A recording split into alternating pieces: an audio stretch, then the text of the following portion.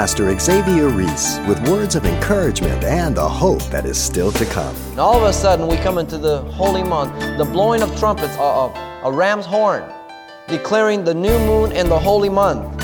This feast is celebrated at the gathering of the church in the year. 1 Thessalonians chapter 4, verse 16 through 17 is very clear.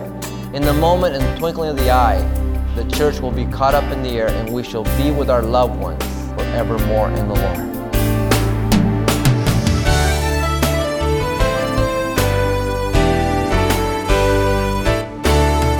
Welcome to Simple Truths, the daily half-hour study of God's Word with Xavier Reese, Senior Pastor of Calvary Chapel of Pasadena, California. People are in constant search for answers, for purpose, but unfortunately too often they're looking in the wrong places.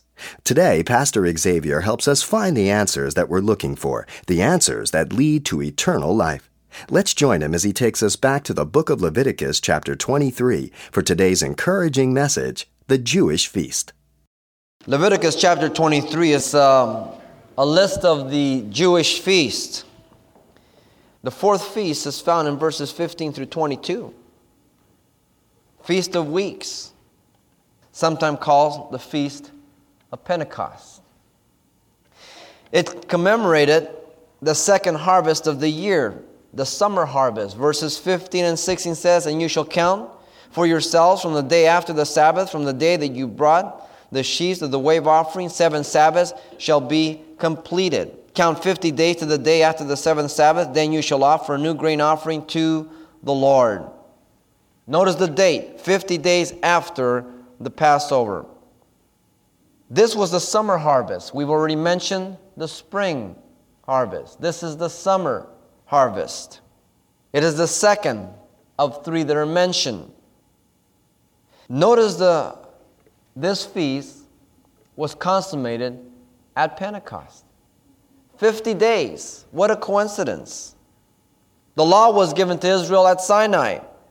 The corresponding fulfillment is the Holy Spirit was given to the church. When? 50 days after Passover. And so here you have the parallel. You have commemoration, and here you have the consummation of that feast. It was at Pentecost. It was at Pentecost there that the church was birthed. The Holy Spirit fell upon them. Jew and Gentile alike were to hear and to enter the kingdom of God now. Notice in verse 17 it speaks about 2 wave loaves. Why 2? Because at Pentecost, Jew and Gentile became one. The church was to be made up of Jew and Gentile. In Acts 2, you have primarily Jews, and then in Acts 10, you have the Gentile coming in to the preaching of the gospel to the house of Cornelius. And so you have 2 sticks that Jesus speaks about in the Gospel of John. The 2 will be made one, Jew and Gentile. I have other sheep that are not of this fold. He's speaking about the Jews. But notice also in verse 17 that leaven is present. Why should leaven be present if it symbolizes sin? Because the church is made up of sinful people that have been redeemed and forgiven by the grace of God. We're not perfect. We still have sin nature, don't we? But we have the power of the Holy Spirit that we don't have to dedicate our lives to sin any longer. And so Christ having died for me, God can accept me even as a sinner with sin nature because I have repented and God has filled me and now I live by the power of the Holy Spirit. I no longer practice sin, but now I live unto righteousness.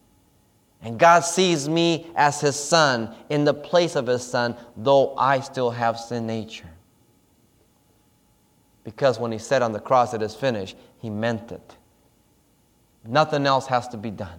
No amount of work. You don't have to sign your name to any church.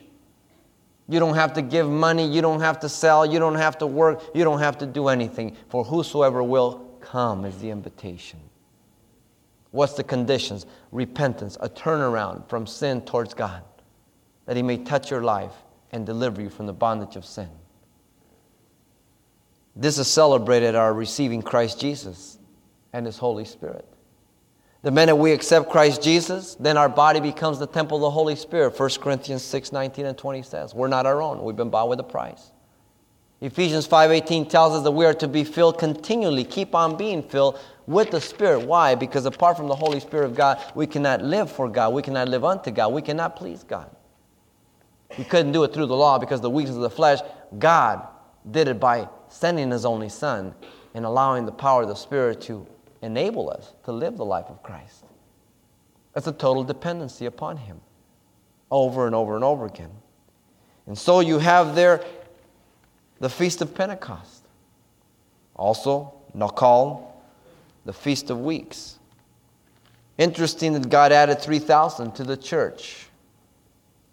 At Mount Sinai, 3,000 were killed as they worshiped the idol. What a coincidence. You see, there's the parallel. The one was an actual account at Mount Sinai giving of the law, and that the fulfillment was the giving of the Holy Spirit to the church.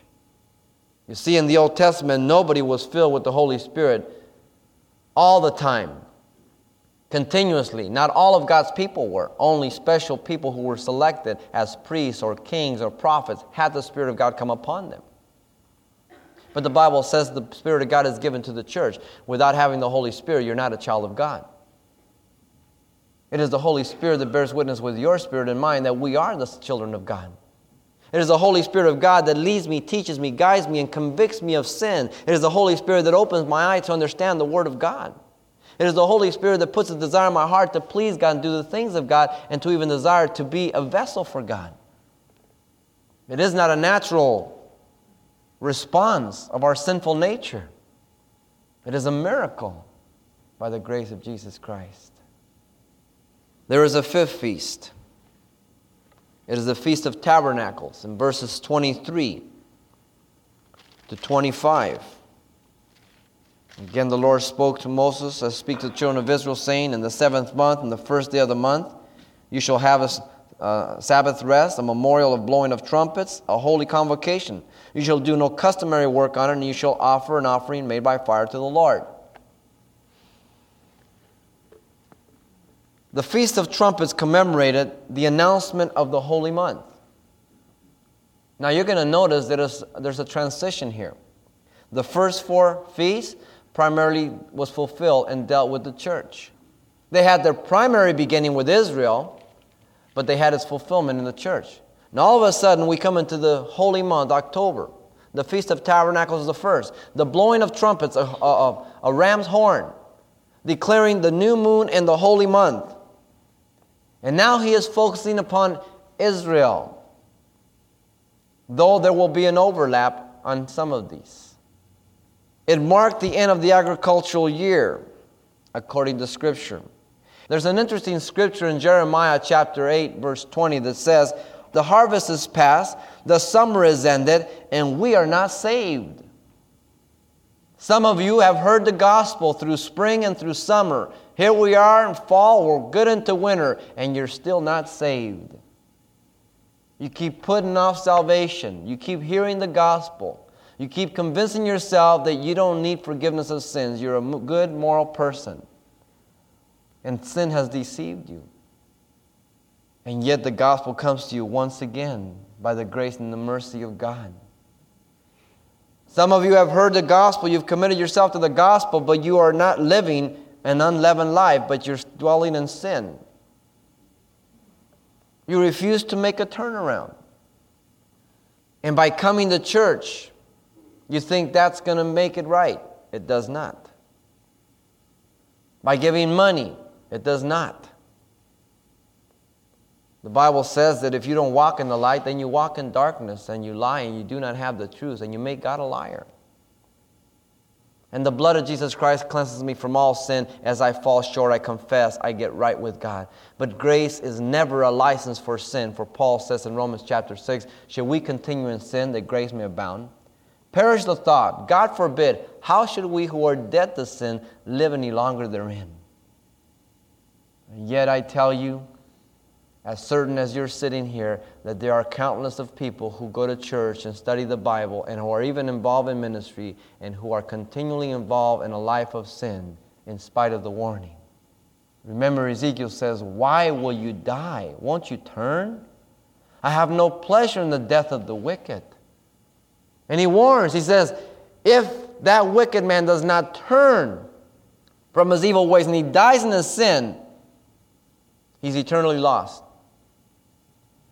If that righteous man who's done all kinds of righteousness and he gets caught up in sin and he does not turn back to me, his righteousness will never be acknowledged, and he shall perish.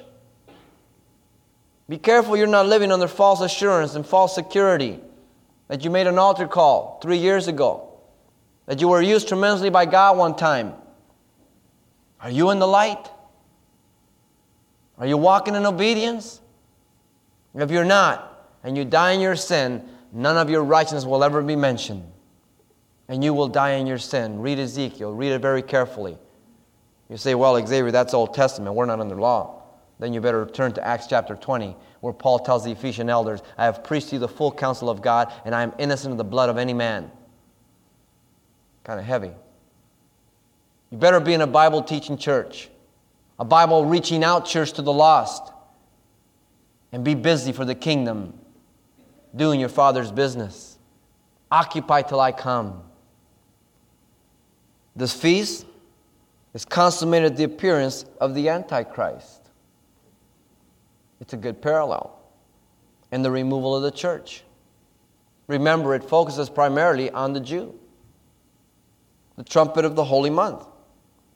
The church is the restraining force that is keeping back the Antichrist. 2 Thessalonians chapter 2, verse 5 through 7 says, Paul says, don't you not know? When I was with you, I told you that he who now lets will continue to restrain until he is taken out of the way, and then the Antichrist will be revealed.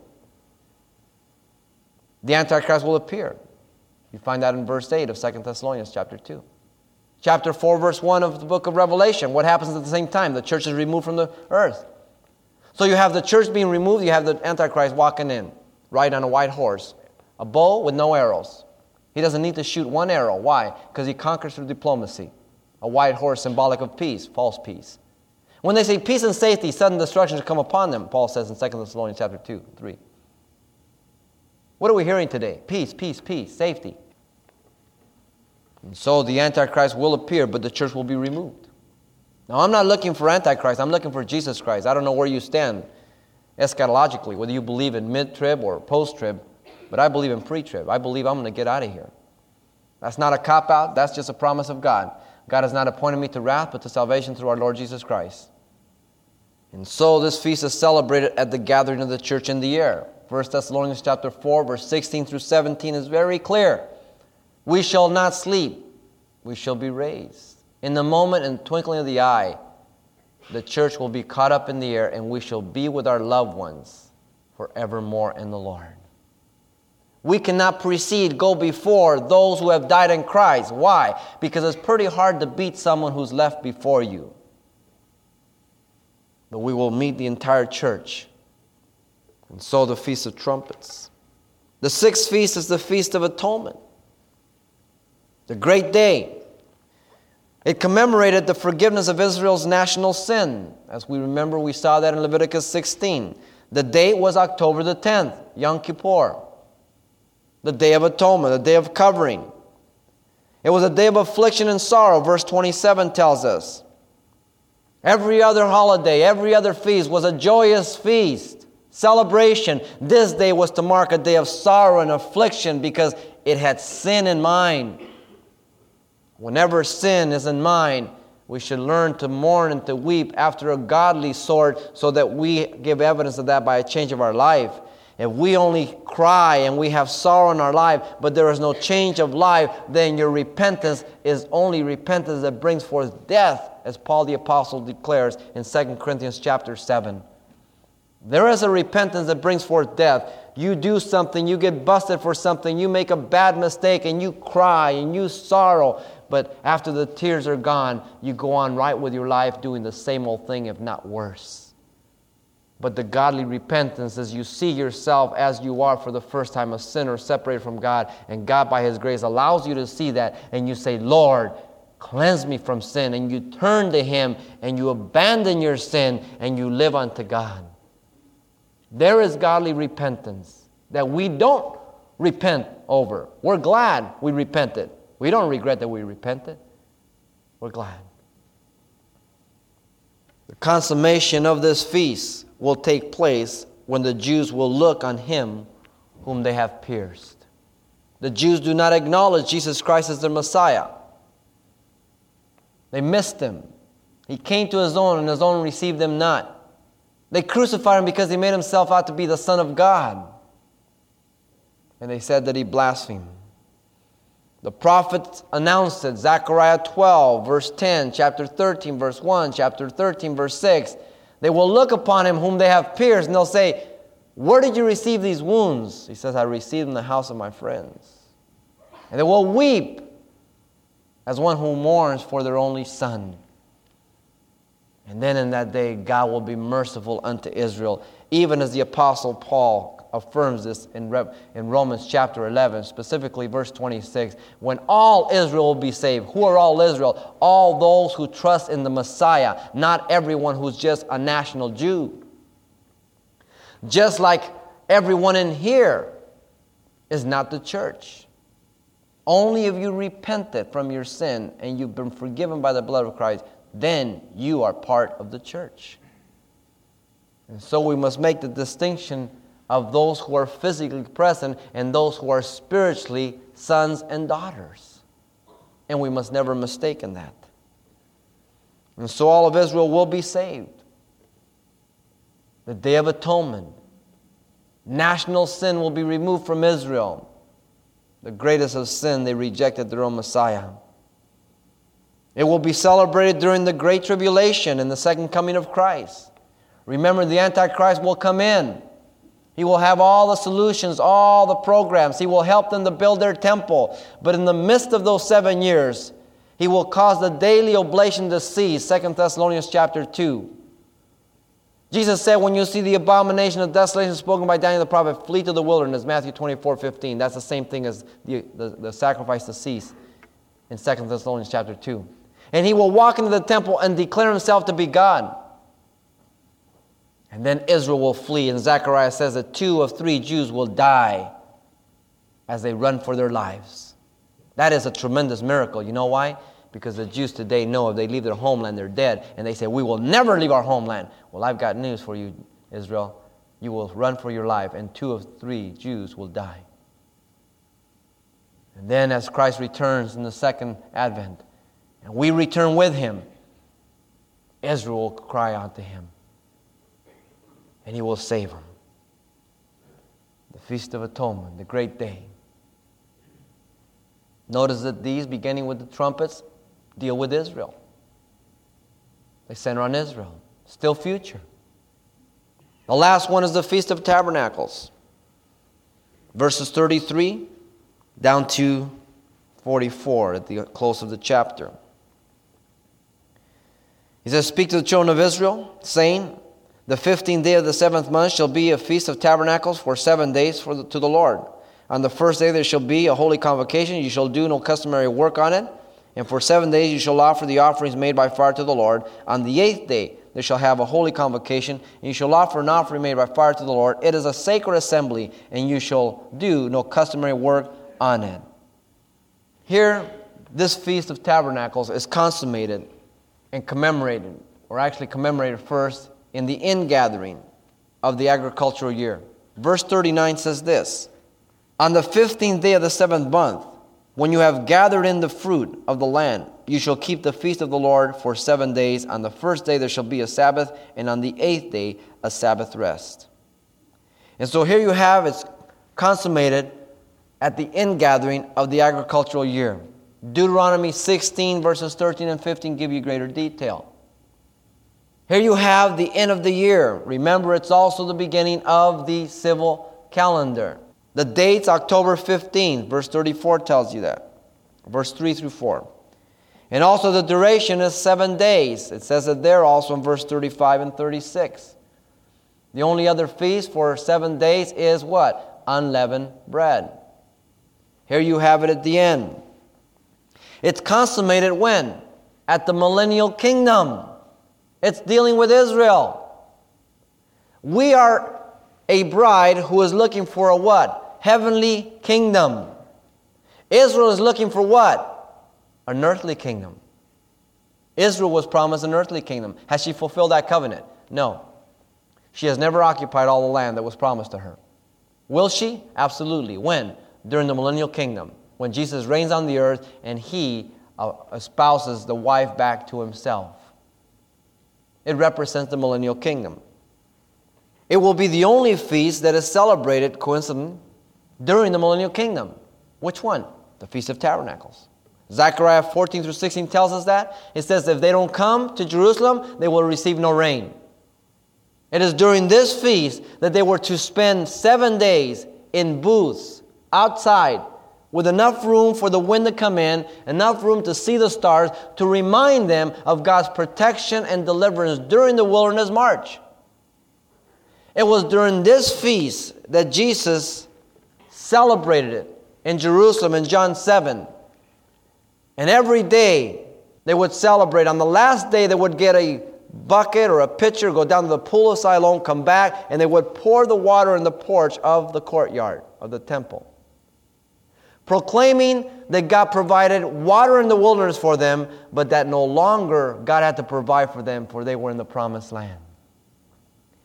As they did that, it was in that day that Jesus rose to His feet and He cried out, "If any man thirst, let him come unto me.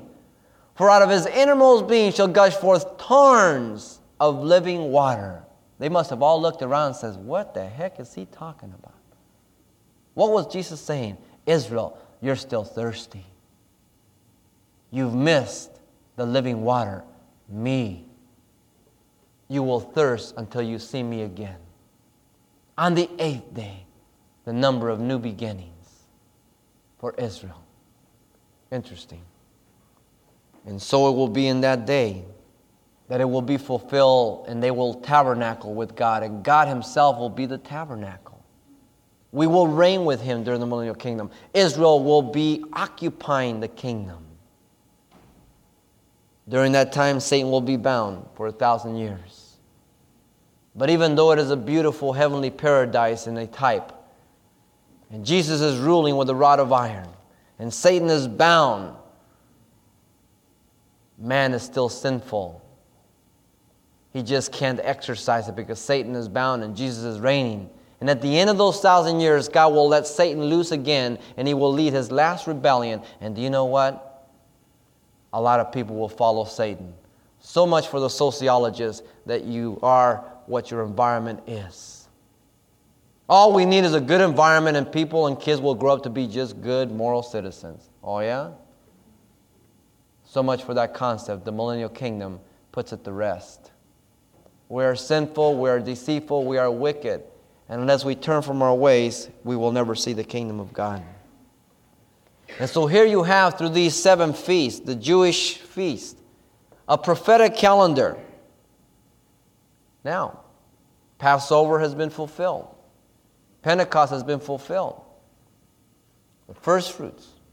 What are we waiting for? Hey, we're waiting for the trumpet to blast. And when that trump sounds, we're going up. And Israel will become the focus of God. 7 years. When I was born again in 73, I thought we were really close. I never thought I would see 1980. The 80s came, I never thought we would see 1990. Here we are. I'm waiting for Jesus Christ. I hope you are too. God reveals everything in His Word, even in types. Here's a religious calendar which goes hand in hand as a prophetic calendar for God's plan for the world. Where do you fit in? Are you born again? Have you repented from your sins? If you haven't, God is here to meet you, to make you a son or His daughter. Pastor Xavier Reese with a gentle reminder about the need to become a child of God. And you can request a copy of today's study, The Jewish Feast. As always, it's available on CD for just $4. And this also contains what Pastor Xavier shared with us last time we were together. So the title to ask for once again is The Jewish Feast, or simply mention today's date when you write Simple Truths. 2200 East Colorado Boulevard, Pasadena, California, 91107. Or to make your request by phone, call 800-926-1485. Again, that's 800-926-1485. Or the address once again is Simple Truths, 2200 East Colorado Boulevard, Pasadena, California, 91107. And it's important that you include the call letters of this station when you contact us. Are you tired of people who let you down? Next time we're together, Pastor Xavier Reese reminds us of the one who will always remain true. That's right here on the next edition of Simple Truths.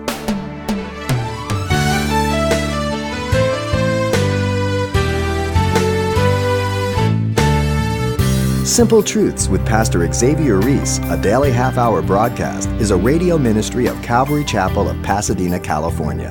www.calvarychapelpasadena.com.